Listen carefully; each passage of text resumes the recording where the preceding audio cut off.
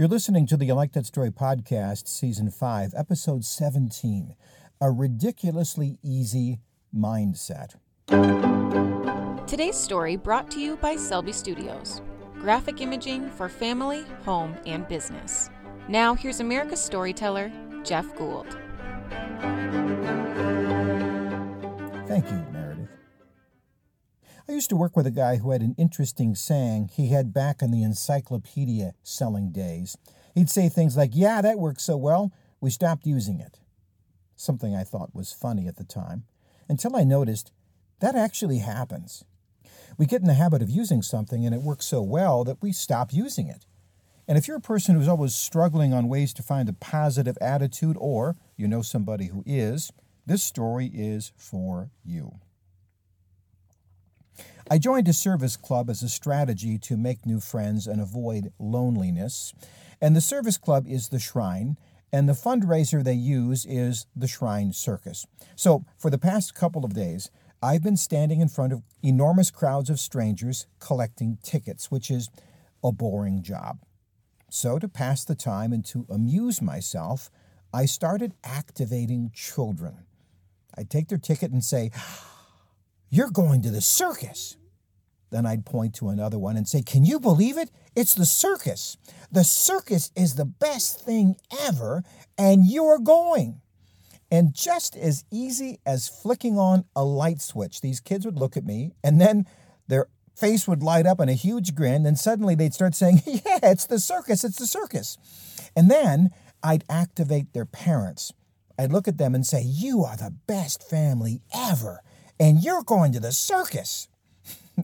And they'd look at their children, and then they'd look at me, and then almost in spite of themselves, they would smile and say, "Well, yes, we are." And then I'd say, "You're gonna have the best day ever." And then they would laugh. And you know what? I bet they did. I inadvertently learned this trick at a job I hated in college. That job was working in a cafeteria at a college dormitory. That meant that I had to be at work at 5 o'clock in the morning, which is early for many of us, and really early if you are a college student. Well, I didn't want to lose the job, but I didn't really like it either. So a way to get rid of my churlishness, I would be overly excited when the college kids would walk in for breakfast. "Good morning. Rise and shine. How you doing? Uppy, uppy, uppy. Let's get at 'em. It's another beautiful day. How about some oatmeal? It's a love pat for the tum-tum." Really obnoxious, over-the-top stuff. But how could they fire me? I mean, I was smiling the whole time. Now here is the kicker. 15 minutes of pretending to be happy put me in a good mood. My motivation was horrible and mean-spirited, and I still couldn't help myself from getting into a good mood by pretending I was in a good mood. And the truth is, as my salesman friend said, it worked so well that I stopped doing it. Even after I worked in morning radio, of course I had a great time of those years. Why? Because in morning radio, you have to pretend to be happy every single morning. You don't have a choice. One of my daughters works at a place where on Monday mornings, they would ask people to talk about stories of the weekend, shared stories to build rapport. One of the questions, "What's the best thing about your weekend?" One of the coworkers, always unhappy, always depressed. And whenever she's asked any kind of question, she says, "Nothing, nothing good," or "living the dream," or simply "pass." So whether she realized it or not, she decided that she was going to have a bad day. And invariably, she did. So psychologists and physiologists have discovered that this is an astonishing truth.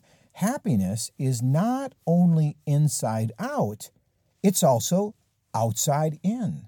That means you really can fake it till you make it. This week can be the best week because you decide to say it's the best week. Today can be your best day if you decide to pretend that this is the best day.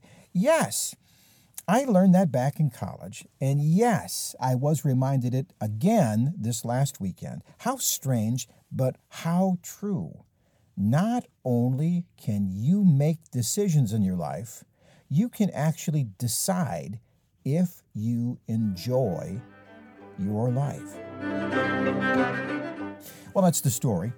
Life is full of crossroads, and if you are approximately 50, give or take, if you're trying to figure out what you're going to do with the next 20 years of your life and need some clarity, my master class is now ready.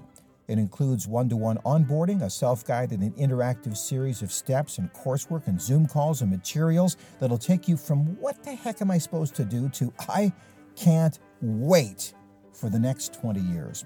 Reach out to me on LinkedIn or through my website, ilikethatstory.net, ilikethatstory.net, and ask about the Significance Masterclass. Until that time, I'm Jeff Gould. God bless.